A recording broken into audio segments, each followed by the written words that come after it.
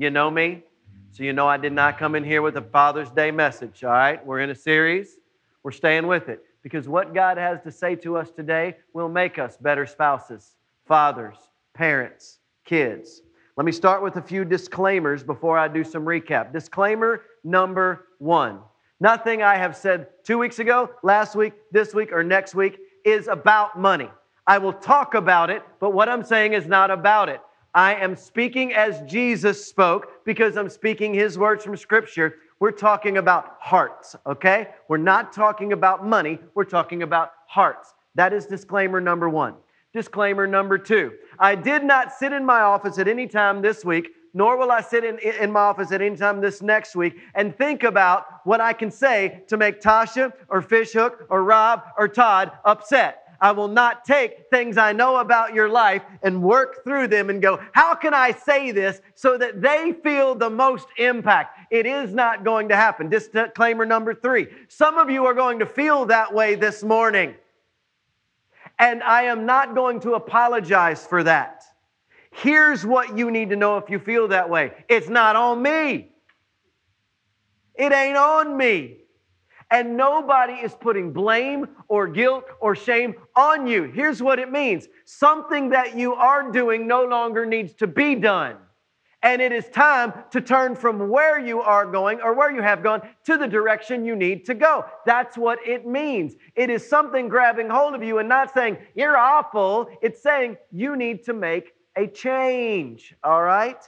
It's just like, and I said this with my wife here, okay? Sometimes we want to say things to our wives maybe we absolutely shouldn't say, all right? Sometimes it's words we shouldn't speak. Other times it's just things. But if I, by some chance one time, looked at my wife and said, you're acting childish, and she looks back at me and says, you just called me a baby. That is not what I said. I do not believe in any way, form, or fashion that she is a child. I believe in that moment that the choices she made or the tantrum she happened to be throwing was childlike, correct? So if I say something today and you're like, why would you call me that? That's not what I said. I said something and the Holy Spirit went, and you went, and that ain't my problem. But because I love you, I'm going to throw it out there. And because I'm your pastor, whether or not it's my problem, your heart is. And I want to help your heart be whole.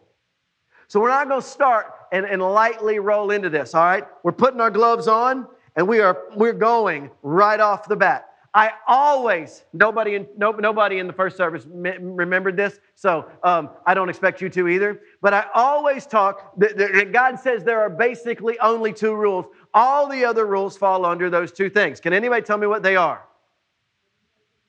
Love God and love people, all right? There are also basically just 2 things, in my opinion. There's no Bible verse for this, but in my opinion, there are 2 things that almost all sins are caused by, or 2 really root sins that everything else can be attributed. Can you tell me what those are? Anybody? Thank you, Todd. He's been around since I've been here from the beginning. Greed and pride. So, I told you this week that we would be talking about practical steps. Why did I tell you that? Well, the first week, we walked through the Scripture and talked about a history of giving. Why God's people give. Why people who believe in God are supposed to give, so that there would never be a time when I was standing here, or you were standing before your children, or you're standing before a Sunday school class, and you could say, we're supposed to do this, and they go, well, why? And you didn't know. There is a historical and a biblical and a spiritual reason for all the things that we teach disciples to do. All right? Everybody with me there? Second week, we talked about what the heart was to be for. Hearts of generosity. We talked about our need to, our created need for God to want us to give. Not about taking, but about giving. And in doing so, we learned these 2 things. Number 1, if it doesn't make an impact on you, if it doesn't hurt a little or pinch a little or squeeze a little, C.S. Lewis says, I fear you are not giving enough. If what you are giving away doesn't cost you something, doesn't mean you're losing something else that you want, you're not doing it right. Second, generosity requires what we call financial margin. For those of you who don't know what that means, it is a lot like the margins of the page. You can't write from one side all the way to the other and be sure you're going to get all the words in there and be sure people are going to understand. You need this space in here in case you go under or in case you start too soon. It's the same with your money. If there is something that is asked of you and you have no margin to be able to give it, generosity is impossible. Now, that's why Dave Ramsey says 80-10-10. He says, if you cannot live, if all of your bills and all of your wants and all of your desires and everything that you want to do that you can control isn't in the 80%, and I would even say 70%, you're doing it wrong. 10% margin here to give to God because it's His. 10% margin here for savings because there are things that are out of your control. There's your margin, okay? And it actually should be way greater than that. That's why I don't teach. I give it to you as an example, not as a biblical or a printable guideline, okay? Having said that, if I gave you all the facts in the world, if I gave you all of the credit card debt relief tactics in the world, if I took you through a financial course, it would not matter unless you get today right. It would not matter unless you get today right. Today is the key to why everybody can or can't give and be generous and be free from debt. Today is the key. And the reason you aren't generous or you can't be free from debt is simple. You fall under one of two categories, or both. You're either greedy, you believe that it's for me, you believe that every dollar that you make is a dollar that you can spend, every dollar that you make is about you and your family and your stuff. Or B, that you can control your money. That in some way, form, or fashion, you have power over the money that you earn. Neither one of those things are true. Biblically speaking, neither one of those things are true. There is no time that the money given to you is yours, and there is no time that the money you have is under your control. That doesn't happen biblically, and I'm going to show you why not, all right? First, you say, well, if we talk about money, I'm not just talking about money. I'm talking about an abundance of money. And most of you would say, we don't have an abundance of money. But you do. And most of you would say, if I had more money, I would have less debt. That is absolutely untrue. It is 100% untrue because your habits follow you, all right? Here it is. When you were younger, if you made $25,000 a year, guess what you spent? 25. Honesty, at least $25,000 a year. Then you made $50,000 a year. When you had 26 and you needed 4 more to get out of debt, now you're making 24 more. Guess what you still need? 4 to get out of debt. When you make 100, guess what you're going to spend? 100. You cannot help it. And you think that you are controlling your money. So your graph looks like this. I made 25 when I was this. 50 when I was this old, 60 when I was this old. I spent 25 when I was this. The graph runs similar. Or your graph looks like this. I made 25, I made 35, I made 45, and I spent 60, 90, 150. And the second one is where you make the mistake about thinking you're in control. And if you say, well, I don't do this. I live within a margin. Do me a favor. I don't have stuff I don't need. Do me a favor. Let me stand out in front of your garage and you hit the button and open the door. Let's have a look. Let's have a look. I'll tell you a statement that came out of both mine and my wife's mouths. We actually were talking, when we got married, we talked about moving. Because it was not her home. All right? But I was not married when I was in this home, so she was okay with that. It was my house, and then it became her house. But she wanted to know if we could look for our home, and that didn't make any sense. And then later on, when we started feeling the need to have some more financial margin, we were making more and we wanted to give more, we actually talked about downsizing our home. And both of us looked at each other, and it wasn't about, we weren't getting ready to have Emmy right then. It wasn't about bedrooms. You know what it was about? You know what question we couldn't answer? What are we going to do with our... Has that ever crossed anybody else's mind but mine? I'd love to downsize, but what am I going to do with my... So Am I bound to where I live and what I want to do by what I have already spent? Then who owns what?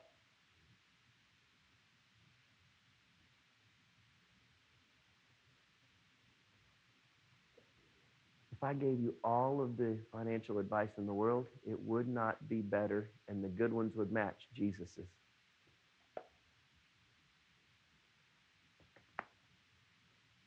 Then he said to them, watch out!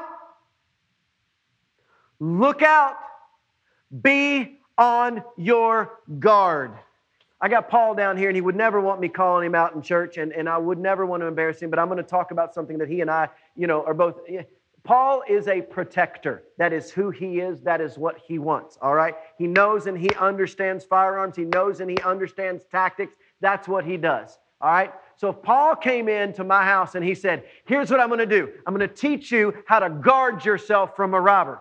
The first thing you need to do is leave your door unlocked, but make sure that it's shut. The second thing you need to do is, as long as you're in your bedroom, don't face the door or the window. Face whichever way you're most comfortable. And finally, if you own a firearm, make sure that it is 20 or more feet away from you. Would Paul say any of those things? Why not? Because that's not being on your guard. When you're on your guard, what are you doing? The firearm is within reach. The eyes are locked on the door. Every precaution you can take up front is locked. Why would Jesus use those kind of terms? Because he wants you to look out for something, right? He is afraid that there is something that is coming after you. Now let's look at the rest of the verse and see what Jesus says is coming after us. Against all kinds of greed. So when Jesus says, lock and load and get ready because it's coming, he ain't talking about a war. What's he talking about? Greed. Why? Because life does not consist in an abundance of possessions. How many of you, when you look around at your home and your family and all the things you have, think you're building a life? Every one of you. What did Jesus just say? That ain't a life. Don't look at me. Life does. Well, doesn't Jesus want me to have a life? Well, duh. Why did he come? I have come that you might have what, church? Oh, come on. Life. And have it to the... He wants you to have a full life. That does not translate to a full garage. And there is where we make the mistake. And the mistake comes because of one of two things. Greed or pride.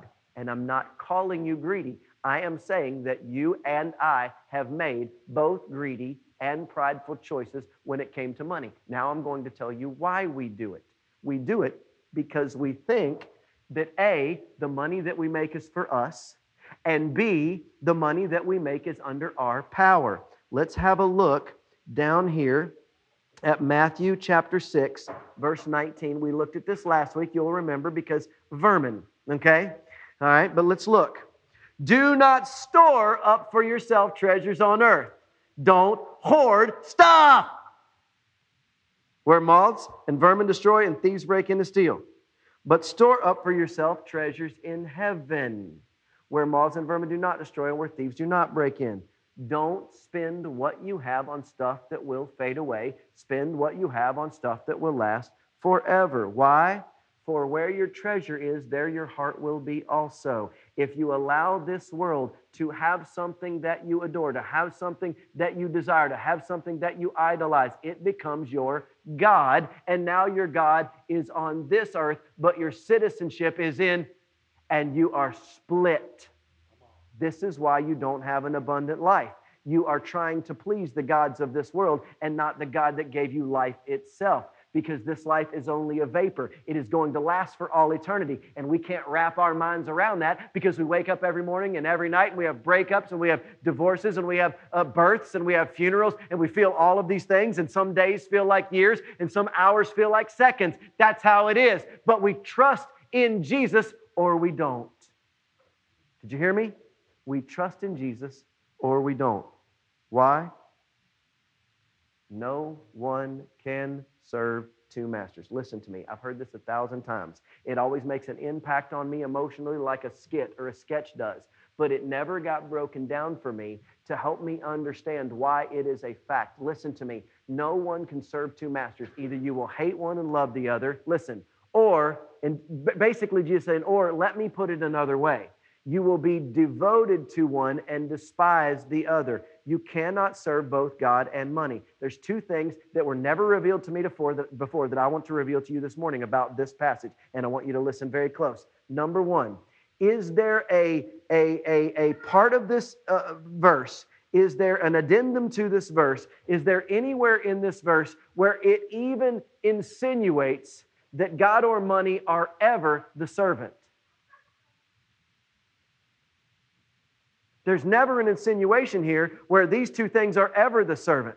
They are, no one can serve two what? Masters. They are always the master. It is just the master of what? Or the master of who allows them to be their master. All right? Here's the second thing. I want to ask you a question.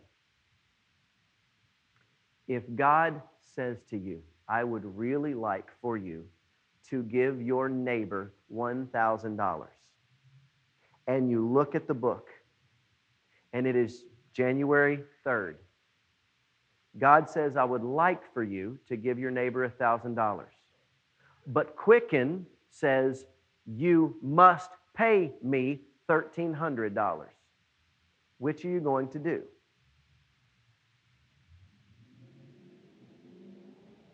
There's your master. Well, wait, Craig, I have to have a home. Yes, we all believe that. But you made the choice to sign the paperwork that says, I will live in your house for X number of years. You made that choice. You picked the house, you picked the lender, and then you said, you own me until this is over.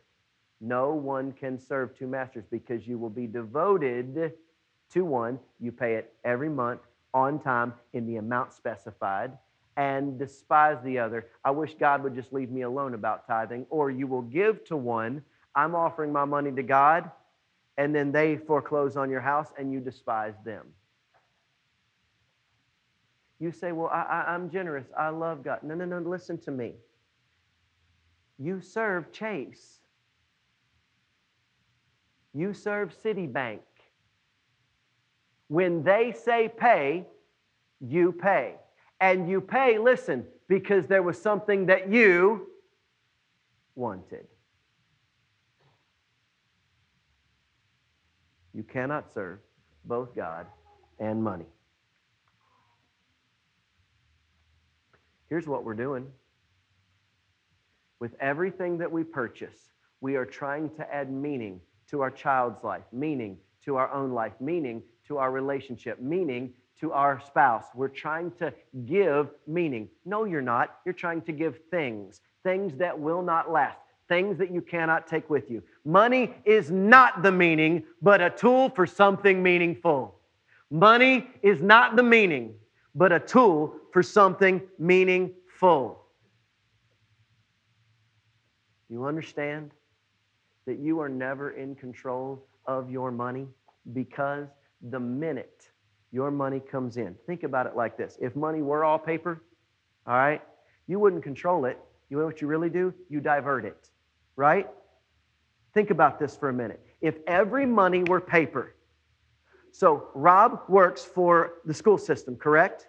So Jessamine County or the state of Kentucky, whoever the money comes from, actually, if they paid you in cash, that money would come from somewhere into the state, from the state into the county, from the county into your hand, from your hand into Kroger, from your hand into Walmart, from your hand into Gerber, from your hand into the flower shop, all right? Let me get a witness, all right? All right. So all that you are is a what? Diverter. That's all you are. You're never an owner. You're a diverter. But what you're diverting is where we lose it. Okay? If you're ever going to get financially sound, you've got to understand that you're never in control. And then you've got to understand this difference. Now that you know you're a diverter, The question is not what you're diverting, listen to me, but whose you're diverting. Did you hear that?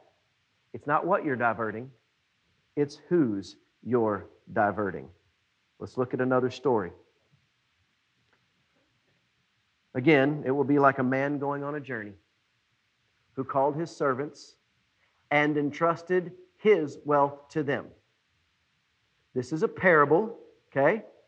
Heavenly story with an earthly meaning, earthly story with a heavenly meaning. Got it? It goes between. Jesus is telling a story, and these are symbolic of something. A man going on a journey is God, Jesus himself. All right? I go to prepare a place for you, that where I am you may be on. A man went on a journey, and he called his servants to him, and he entrusted what? His wealth to them. To one he gave 5 bags of gold, another 2 bags, another 1 bag. Guess what? Bill Gates has lots of money. The CEO of 3M has lots of money. Everybody in this room has money. It works that way. We're not all entrusted with the same. Don't think that you should be, and don't think that because you weren't, you should have been. It was never your call.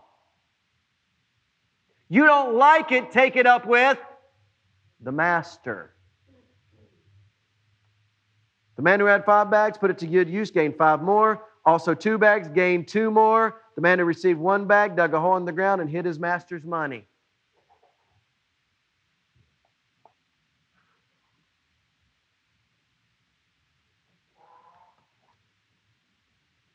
What these gentlemen did was not with their money.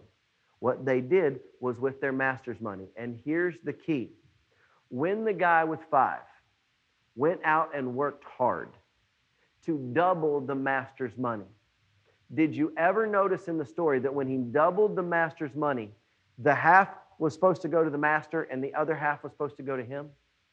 Did that ever occur? Isn't that our mindset? If somebody gave you $10,000 and then you invested it and made $14,000, then you returned $10,000 to them, you're supposed to keep the 4. That is not how Jesus works. Jesus said, here's my 5, and the man said, here's your 10. Jesus said, here's my 2, and the man said, here's your 4. Jesus said, here's my 1, and the man said, here's your 1. It's nothing to do with money and everything to do with finance. Watch.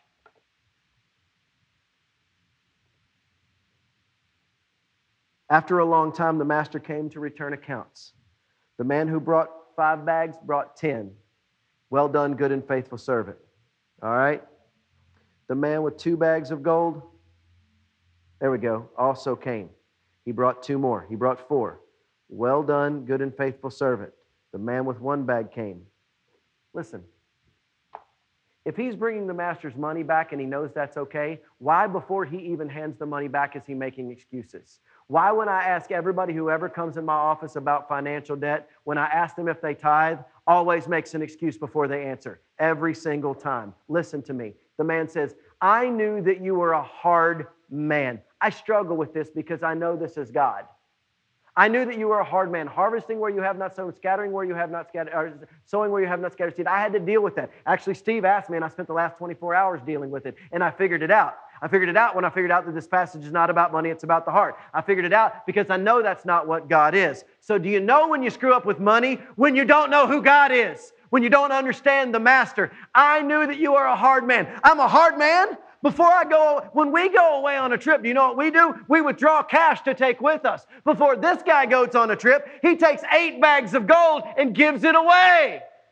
This is not a hard man. This is not somebody who can sow and gather where they do not. He doesn't sow and gather where he is not because he is everywhere. He also doesn't sow and gather what he has not because it's all his. My wife called me after the first service. I was over at the market getting me a water, which I need to take a drink of, and she says, I have to tell you something. And she said, I was listening to the radio and Levi Lusko came on. I could care less about what he says or what he doesn't say. But if you were listening to K-Love or whatever this morning, here's what Levi Lusko said. He was talking about giving, and I love this. And he said, you have to understand that almost all church people believe that they should give a tithe. If you believe you should give a tithe, raise your hand. Even if you don't or do, just raise your hand if you believe you should give a tithe. Me too. We were all wrong. We were all wrong. You do not give a tithe, you return a tithe. Giving is everything beyond that. That is what God allows you to be responsible for. He's checking your heart up front. You return His. Then you steward yours. You cannot give a tithe, you return it. I cannot sow and gather where I have not scattered because it's all mine. You're not enhancing God's financial plan. It's about the heart.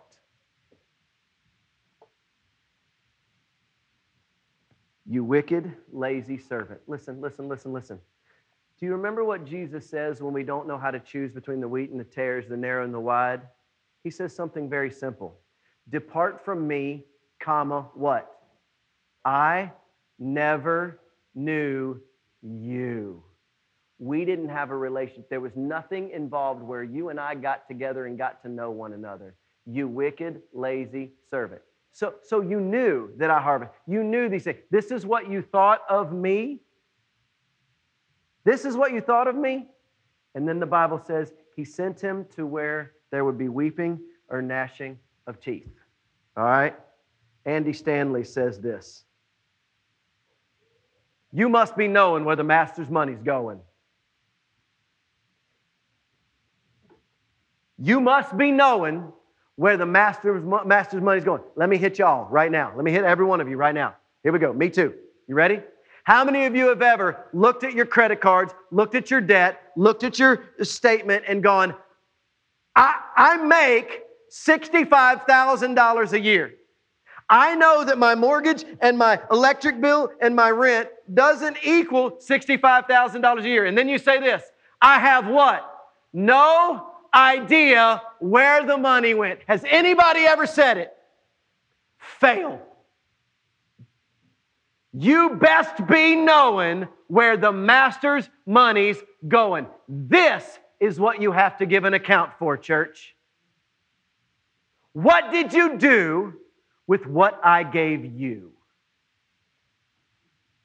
Do you understand that no matter how many 80-10-10s I tell you, no matter how I tell you which credit card to pay out first, no matter what I tell you about mortgage and interest and loans and length of time, no matter all of the things that I will give to you next week that will help you get better are meaningless without these two things. You've got to throw the greed and the pride out the door. It's not your money, and you've never been in control. If you won't give me that, I can't help you. Do you understand?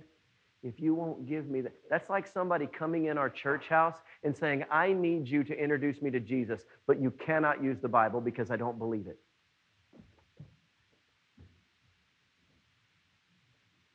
I need you to nourish my body, but you cannot use food. I need you to help with my dehydration and use no liquid whatsoever.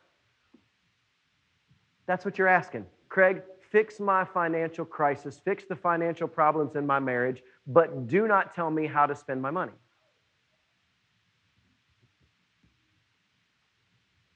You know what you've done? You've transferred your slave papers.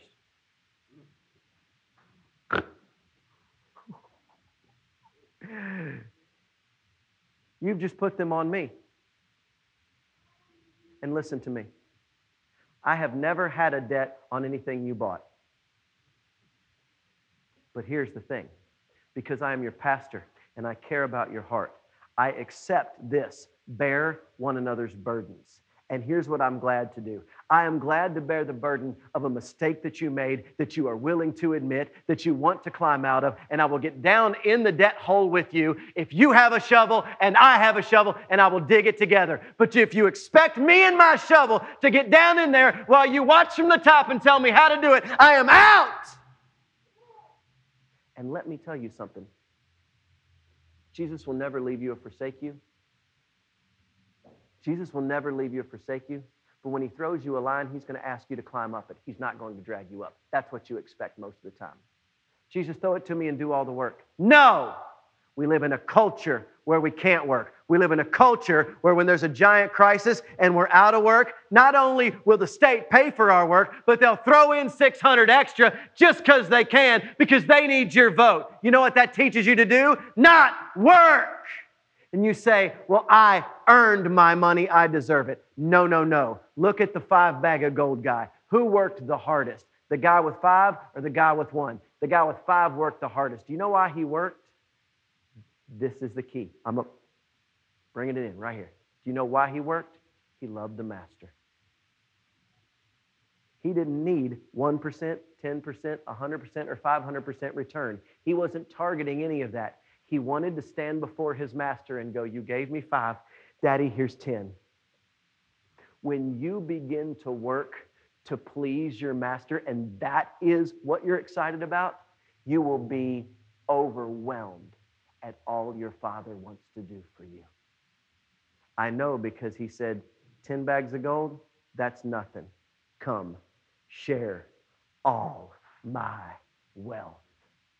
There's a day coming when the good stewards of finances and the good stewards of kindness and the good stewards of grace and the good stewards of mercy are going to stand before the master, and he will go, come. More grace, love, mercy, light, hope, peace than you can ever fathom. More joy than your baby's laugh ever brought you. More money than you could ever imagine. Come enjoy it all. So here's my call this week. Be knowing where it's flowing. This is your assignment for this week. Be knowing where it's flowing. I need you to go in and look. I need Kristen and Damon. I need Wesley and Donna and the Davidsons and Jim and Tam. I need you to pull it out and go, I need to find every dollar Daddy gave me. So I can stand in front of Daddy and go, here's what I'm doing with it. Listen, this is going to feel yucky. It's going to feel yucky because now you know something you didn't know yesterday. And next week, you're going to know something you didn't know this week. Listen to me. It's going to feel yucky because everything I said last week matters. Your finances will show what you love. Where you spend the most money, that's your most important thing. It is. But this week, your assignment is be knowing where it's flowing, because we can't help you if you don't know. If there's this empty space of 17% of your income that you have no idea where it's going, it's that pocket change. Find it. Then we can help godly divert it. Do you understand? All right? I was ready to give you principles, but those principles don't matter if you don't buy into what I said today. It's your master's money, or it's your master. Let's pray.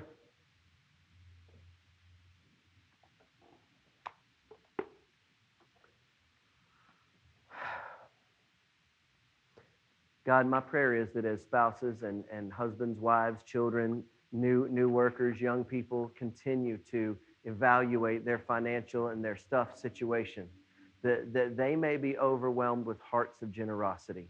How much can I give away? God, help me remember that first 10% of everything that I get is not a gift from me to you. It's my returning yours to you. God, teach us all to return the tithe, and then bless us all in such a manner that we understand that generosity can flow from us if we're working for you, not us.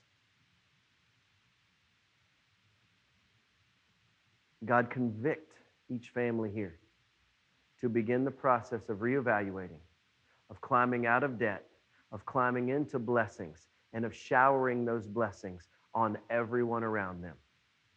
And God, continue to call our church to shower blessings on everyone in and outside of our community. We know, we believe that our financial health at this point in time is a direct result of your love for us and our obedience to you. And we claim it, and we're thankful for it, and we ask you to give us the strength to continue to do it. All of these things we pray in Jesus' name. Amen.